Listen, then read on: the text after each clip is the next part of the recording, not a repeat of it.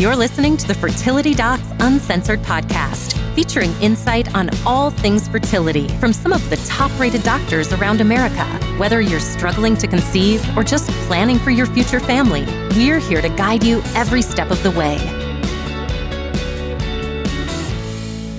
Hello, and welcome to another episode of Fertility Docs Uncensored. This is Dr. Carrie Beating from the Fertility Center of Las Vegas, here with my two delightful, charming, and bright and shiny friends, Dr. Susan Hudson from the Texas Fertility Center. Hello. And Dr. Abby Evelyn from Nashville Fertility Center. Hi, everybody. How you guys doing? Doing good. Hanging in there. So I'm super excited because this week... And you bounced when you said that, Carrie, so I know you are super excited. I know, right? So, I mean, if you can't bounce about things you're excited about, even if you are, I don't know if I should say my age. I don't know. I'm old enough that I probably shouldn't be bouncing when I'm excited, but I'm excited. You're still young. Bouncing's all good. So our clinic just had a groundbreaking ceremony this week because we are building a new building. And I can tell you how excited I am about all this. We've been planning this forever and ever, amen. And this is like, okay, this is going to happen. And I'm so excited. So did y'all do like the ribbon cutting and the whole like sticking your foot in the groundbreaking thing? Like there are pictures of my partners and I with a bunch of construction folks, like all wearing hard hats. And, you know, there's this just line of dirt, of shovels in the dirt. And yeah, and we're all like sticking our shovels in and talking. Oh, how fun. Like right now it's a huge pile of dirt, and it's not even a pile of dirt. It is like an empty lot because we are at the beginning of actual building, but we've gone through all the design and it's so exciting. Is it going to be a whole building or like, is it going to be just your office or? Is it for the clinic or clinic and lab or? All of the above. So it's clinic, lab, surgery center, all in one big building. And we've been like, our current center is, there's enough space for like, especially for lab and for the surgery center where you have to have an X amount of square feet to get it done. Like there is enough space, but on the clinic side where we have all the staff, we're sitting on top of each other because we are. And not even in the fun Vegas sit on top of each other kind of way. Like it's the, let me elbow you. And if I elbow you just a little bit to grab the stapler, to grab the whatever, coffee goes flying, whatever. So we're in dire need of more space. And when's the estimated time of completion? They told us a year. So I figure a year and a couple months. Year and a half. Yeah. Yeah, like I'm deliberately talking myself down of when it will actually happen because I'm assuming, as with all building things, that it will take longer. But I mean, when we were going through the planning process, turns out that things like outlets and lights. Oh my, big deal. Big deal. And in a lot of space and figuring out like, okay, how can you fit everybody in? And like a giant game of Tetris. Well, and even things like we're on the fourth floor and we were designing our office, the elevator is not real big. And so like if we had to, because you have to always plan for emergencies, if we had to get somebody from our surgery center, obviously we had to make sure the doors were wide enough, the hallway was wide enough, and that the stretcher can fit on the elevator. And it can, but it's a real tight squeeze. Yeah.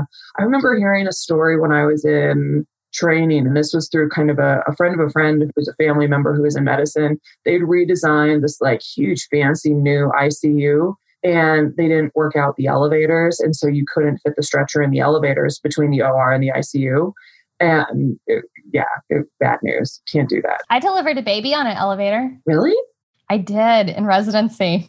That's kind of exciting. Wow, that's pretty exciting. It was somebody. So the way it worked was normally like, when people came in to deliver, they would go straight up to labor and delivery. Well, this lady ended up going into the ER and ended up getting a little delayed down there. And they called me down. And so I got down to the ER and we're like, okay, let's bring her up there. And like literally on the elevator, I caught the baby. So that's traumatic. A stretcher or a wheelchair? A stretcher. She was on a stretcher. So wow, that could have been an episode of ER or something. It could have been back in the day. Yeah.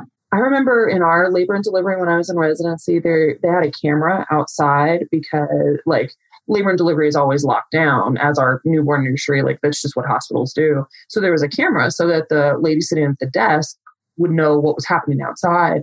And she looked in the camera and she's like, that's a weird bulge.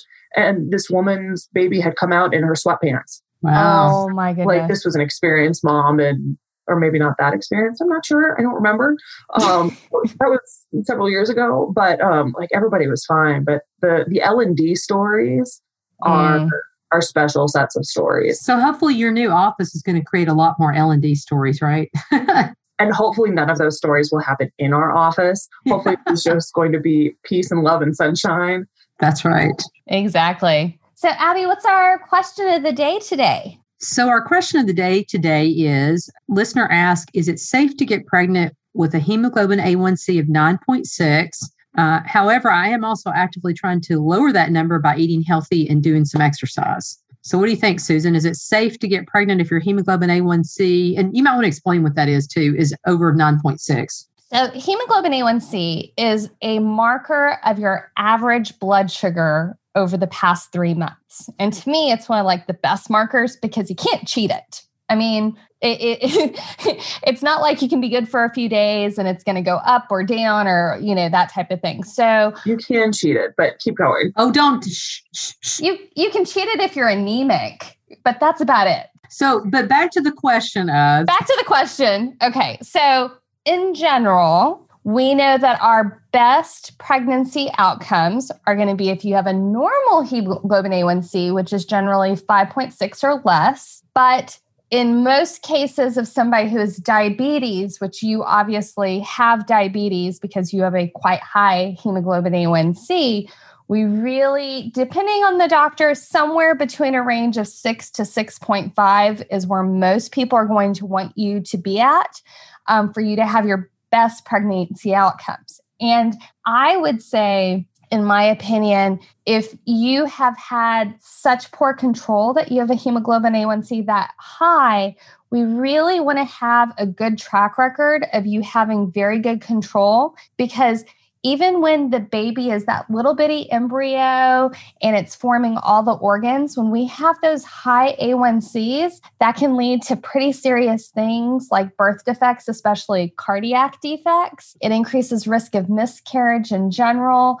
And if it continues during pregnancy, it can have some pretty negative outcomes. What do you guys think, guys? Yeah, I agree with everything you said. You do worry about all kinds of different malformations, spinal malformations, and generally you want it 6.5 or less. And it usually takes kind of a few months to kind of get in that range of pretty tightly controlled blood sugar. So I think it's great that our listener is really working on it, but hopefully she's working on it in conjunction with her doctor, because she may really have to control her blood sugar a lot more tightly than what she's used to. Yeah, and I would agree with everything as well. Sometimes in cases like that, you really need to, in addition to watching what you eat and exercising, you need to get on stronger medications. A lot of people need to be on insulin who weren't necessarily on that before, and they're really not excited about that. They're trying to avoid it. But the perspective that we have is going into pregnancy is if your diabetes is that legit, that your A1C is up to above 9, then you're probably going to need extra control, because being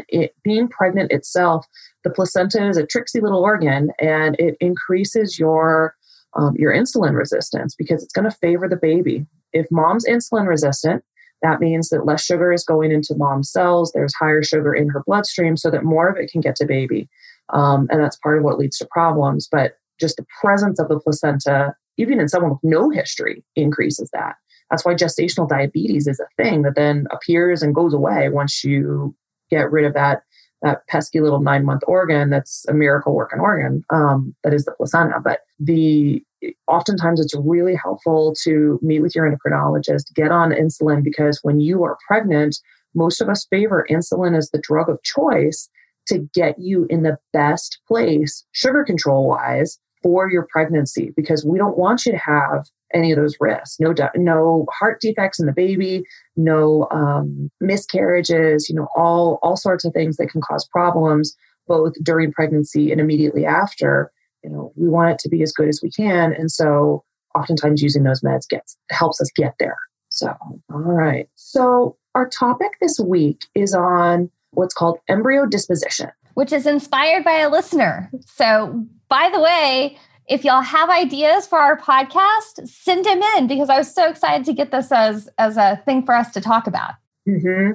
It was a really great idea. One of my patient couples that I was talking to came in and had some, they're going through a really tough spot, and they want to know what can they do with their embryos. And so this particular couple happens to have quite a few embryos left over that they have not transferred yet. And as a reproductive endocrinologist who, along with these patients, has worked really hard to create these embryos, it's a really important discussion because they used an egg donor. The sperm quality was really good.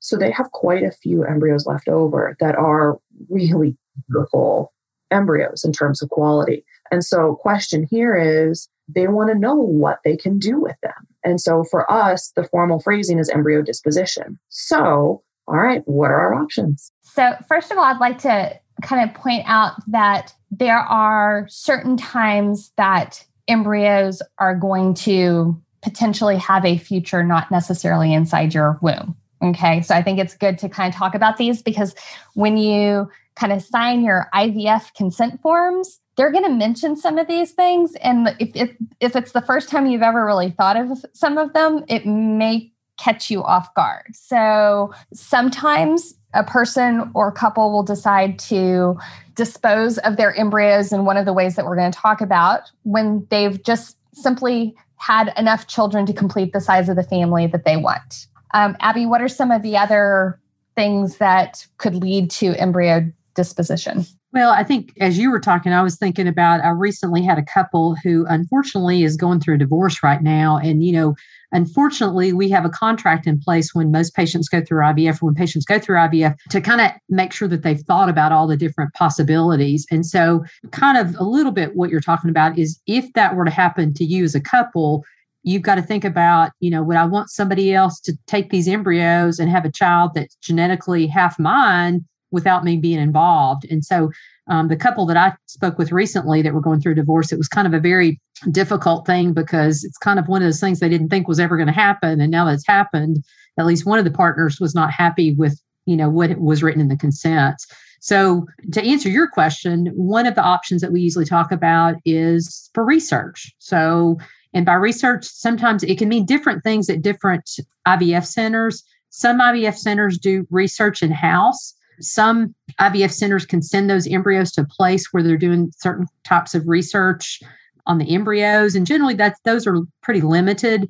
In our center, sometimes if patients choose to use the embryos to help other people, then sometimes we'll use the embryos to test media and different things like that. So that's kind of potentially what we would do to help other couples and help figure out ways for other embryos to grow. What about you, Carrie? What are your thoughts? Whenever we have someone who wants it to be donated for research, a lot of what we use those embryos for is training our embryology staff so that they can do various techniques on embryos that are equivalent to what they would be doing them on in the real world, but where there's no stakes. And so if there's a new technique coming out, things like that, that's what they can often get used on. Embryos that are donated for research will never get transferred to somebody's uterus. They will never become. Yeah, that's a good point. What they are used for is, like Abby said, very much at the discretion of the center, and that those uses can change over time depending on when they are needed, because they're something that when a couple is so kind as to say, okay, I want somebody else to benefit by this, they're kept very carefully until whatever use is deemed appropriate for those. And so as a couple, you often don't really have a whole lot of specification as to what that is for. That's something where having a conversation with the specific center is really a helpful thing. Okay, so research is one place that extra embryos can go. What's another place where they can go? So embryos can also be donated, and they can be donated to either organizations or clinics in which those embryos can be purchased or adopted, whatever phrase you particularly use. The phrase there, it's actually adopted. You cannot buy embryos. So anytime you're talking with a clinic about about embryo adoption, anything that you're paying is just for the preparation, because there's a really specific set of testing and all that we'll talk about in a minute. I didn't mean to interrupt you, Susan, but that's something that's important because you cannot buy or sell those things. It's all for the processes related to it. Right. Some adoption processes are more rigorous and lengthy than others. There are some that very much mimic the adoption process where you have to put in an application and you get selected. There are other processes. And you have a home study, which can be pretty involved too. Exactly. Whereas there are other processes also where it's much more transactional. And so sometimes if somebody is in a situation that they might need donor egg or donor sperm or happen to need both, sometimes people will choose to adopt embryos because they want to give them a chance of life. And it also, adopting embryos does tend to be quite a bit less expensive than necessarily going through an entire IVF cycle. Yeah, we do that quite frequently in our office. And I think a lot of people sort of have this notion that there's a whole bunch of leftover embryos. And Carrie and Susan, I'd be interested for you to speak to it as well. But we generally don't have a large number of embryos that people want to donate for whatever reason. But I will tell you, on the receiving end, there are many, many, many, many people that would love to adopt those embryos because it is less expensive. And, if your ultimate end is you want a baby, it's really a pretty quick and fairly successful route to having a baby. And so many people want those embryos, but at our center, there's about a 9 to 12 month wait in order to adopt those embryos, but they're very wanted. And, it also depends a little bit on, kind of how quickly they get adopted also depends on how many constraints you place. And so we really try our best to honor whatever the donating couple wants. If they want the embryos to only go to couples that live outside a 200-mile radius of Nashville, we try and honor that. If they only want the embryos to go to a certain religious group or, a couple with a certain religion, if they want, the ethnicity to be maintained, any of those types of things we try and honor since people do donate them with good intentions. And we always make sure that they're aware, even though most of the times for us, it's anonymous. We always want to make sure they're aware that, in this day and age with Ancestry.com and 23andMe, it may not remain anonymous forever. So even though their intentions may be for them not to have interaction with the child that results from these embryos down the road, we can really no longer promise that because that's really kind of out of our hands once the child grows up and is able to do those sorts of tests. Oftentimes when embryos have been donated, there's a wait period that the clinic puts in place. I know ours is a couple of months where it gives people a chance to make the decision, act on it, and then there's a buffering period so that if something changes, the embryos have not gone out immediately, have not been promised immediately. There are some things as a clinic that we need to do whenever we have a couple that decides to donate embryos, because we do have to follow the FDA regulations of anybody who's using donated sperm, eggs, or embryos or the sperm and eggs that have made those embryos. We have to make sure that we've gone through the testing for the FDA. And so that means a physical exam. It means a specific set of blood tests sent through a specific FDA certified laboratory, as well as going through a questionnaire. And the goal of that is just to make sure that the recipient has an idea of any risks that they may be undertaking. Typically, that's all pretty mild, pretty painless, but it is a step that we have to go through so that we are following all of the appropriate rules to keep everybody involved safe. All right, so you can donate embryos to another couple. You can donate embryos to research. What else? All three of us, I can see you're kind of cringing at the next thing that we know is coming. But all right, Susan, out with it. What else can we do with them? You can discard your embryos, which essentially means that your embryos will be taken out of the freezer, they will thaw, and then they will be disposed of as they would be in the lab. Yeah.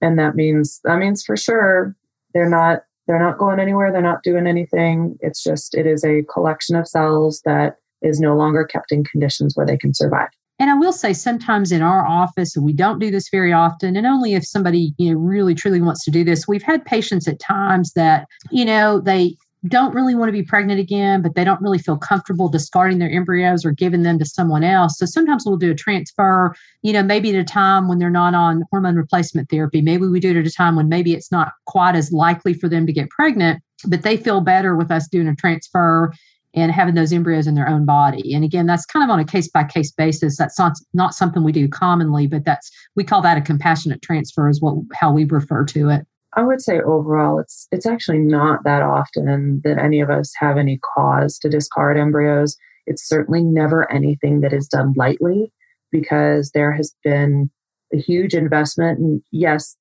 that's typically associated with the financial part, but in our world, the investment is physical and emotional and psychological. And so there's lots of discussion that goes into any of this before this all happens. One thing that I would like to mention, this is kind of advice that I give to my patients when they're coming to me about embryo disposition, and also realize that a lot of the times at the point that you're thinking about doing something other than getting pregnant with your embryos, a lot of patients, they've had their families, they're not necessarily talking to their reproductive endocrinologist anymore, and realize we're still here for you guys. So if y'all ever want to come and talk about this, even though you're not thinking about getting pregnant, we're happy to help. But generally, one thing that I recommend is, embryo storage. It's not cheap, but it isn't crazy expensive, especially for 1 year. And what I encourage my patients to do is at the point that they think that they are done with their embryo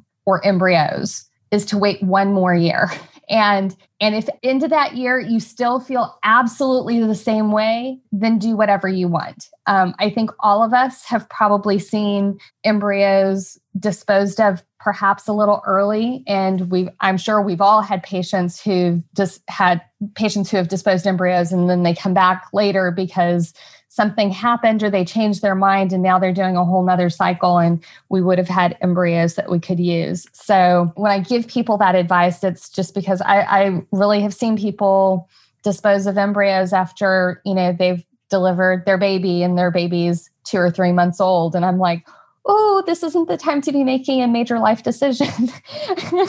And granted, it's not my decision, but we work in a world that we don't want you to have any regret. And that's kind of where that recommendation comes. What do you guys tell your patients? Yeah, I think that's advisable to wait. And particularly if you've just had a baby, we all know, having had children, that those first few months are rough. And sometimes you think, oh my gosh, there's no way I can do this again. And I think a cooling off period or waiting period is a great idea. And that's what I'm trying to encourage too with my patients. Although a lot of times if they're in the midst of taking care of a new baby or babies, like you said, they don't really come back to us and ask our advice.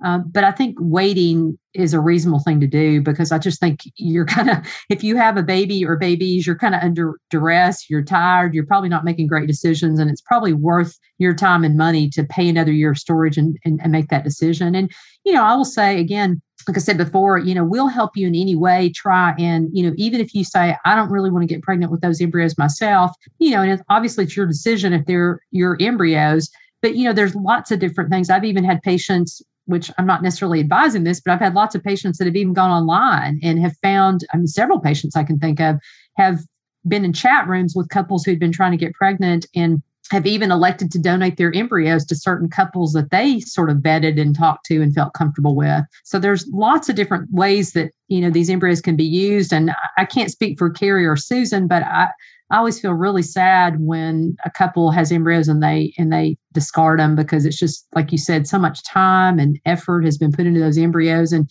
I think we all know so many people that would love to have those embryos and be so grateful if they were able to get those embryos. One additional thing that I wanted to mention is that what you do with your embryos is such a personal, soul-searching decision. And you and your partner, if you have a partner, are the only ones who are going to know what that right decision is for you.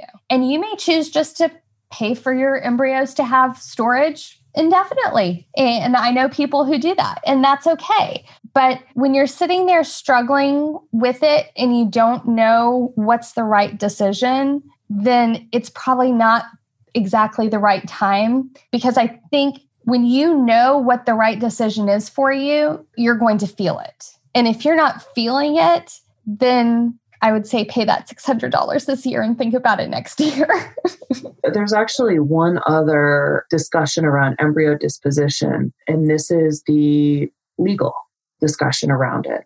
And this is what happens when you have a couple that no longer are going to be together, and having a child together is off the table, but they had a hard time getting pregnant for whatever reason. They had to do IVF, and they have these embryos, and they're separating and going their separate ways. And so sometimes we have legal decisions handed to us of this is where these embryos are going. And of course, those are always done in the courts, and it's the two parties working with each other to figure out where they want to go, what's going to happen. And I know we're really particular about anytime we transfer an embryo, even if you went through an embryo transfer last month, we're going to make everybody sign those documents all over again, because life happens. And sometimes life happens really quickly. And so one of the ways that you can communicate with us, particularly if two people are not communicating super well on a sit down in the office and hash it out level, is you work it out legally and you say, okay, we are separating and we want, partner A or partner B to get the embryos, and these are the conditions under which they can transfer. And that also happens. And so, please forgive us when we're really kind of anal retentive about the paperwork, because we never want to transfer an embryo in the wrong situation. And that has a lot of different meanings to it. And one of those is we don't want to make someone a parent who doesn't want to be a parent, in the same way that we would never want to transfer, an embryo that belonged to the wrong couple, that was genetically abnormal, like all of the different things that can happen, that's one that weighs heavily on our minds. And so I think all of us have had situations where a couple has decided they are no longer going to be together. One of them really wants the embryos, the other doesn't.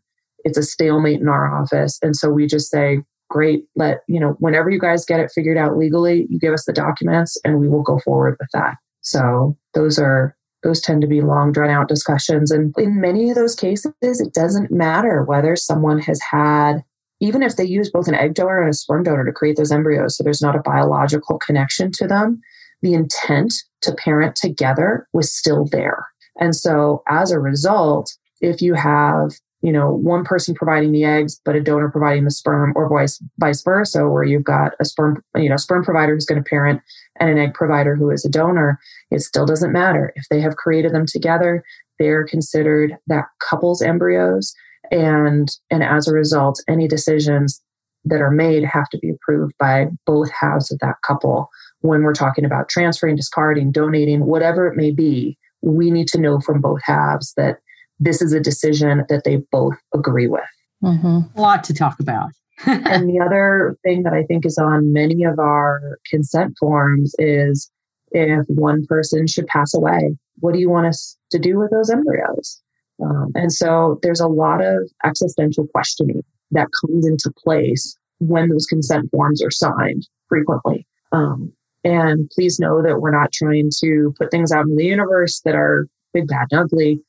But it's just that we have all been doing this long enough that we have seen all the iterations of what can happen. And we really just want to make it as smooth as possible when the unthinkable happens. How do we just say, all right, here we go. This is what, you guys already talked about it. You decided about it. Great. Let's move forward with whatever that may be. And you can always change your mind. It's got to be communicated to us, but you can always change your mind. We just, that's part of the reason why the paperwork at IVF clinics is legit, because there is a lot of it and we want to know exactly what you want us to do. Yeah. Big topics today. Good stuff. Good things we need to talk about. So everybody knows what's going on there.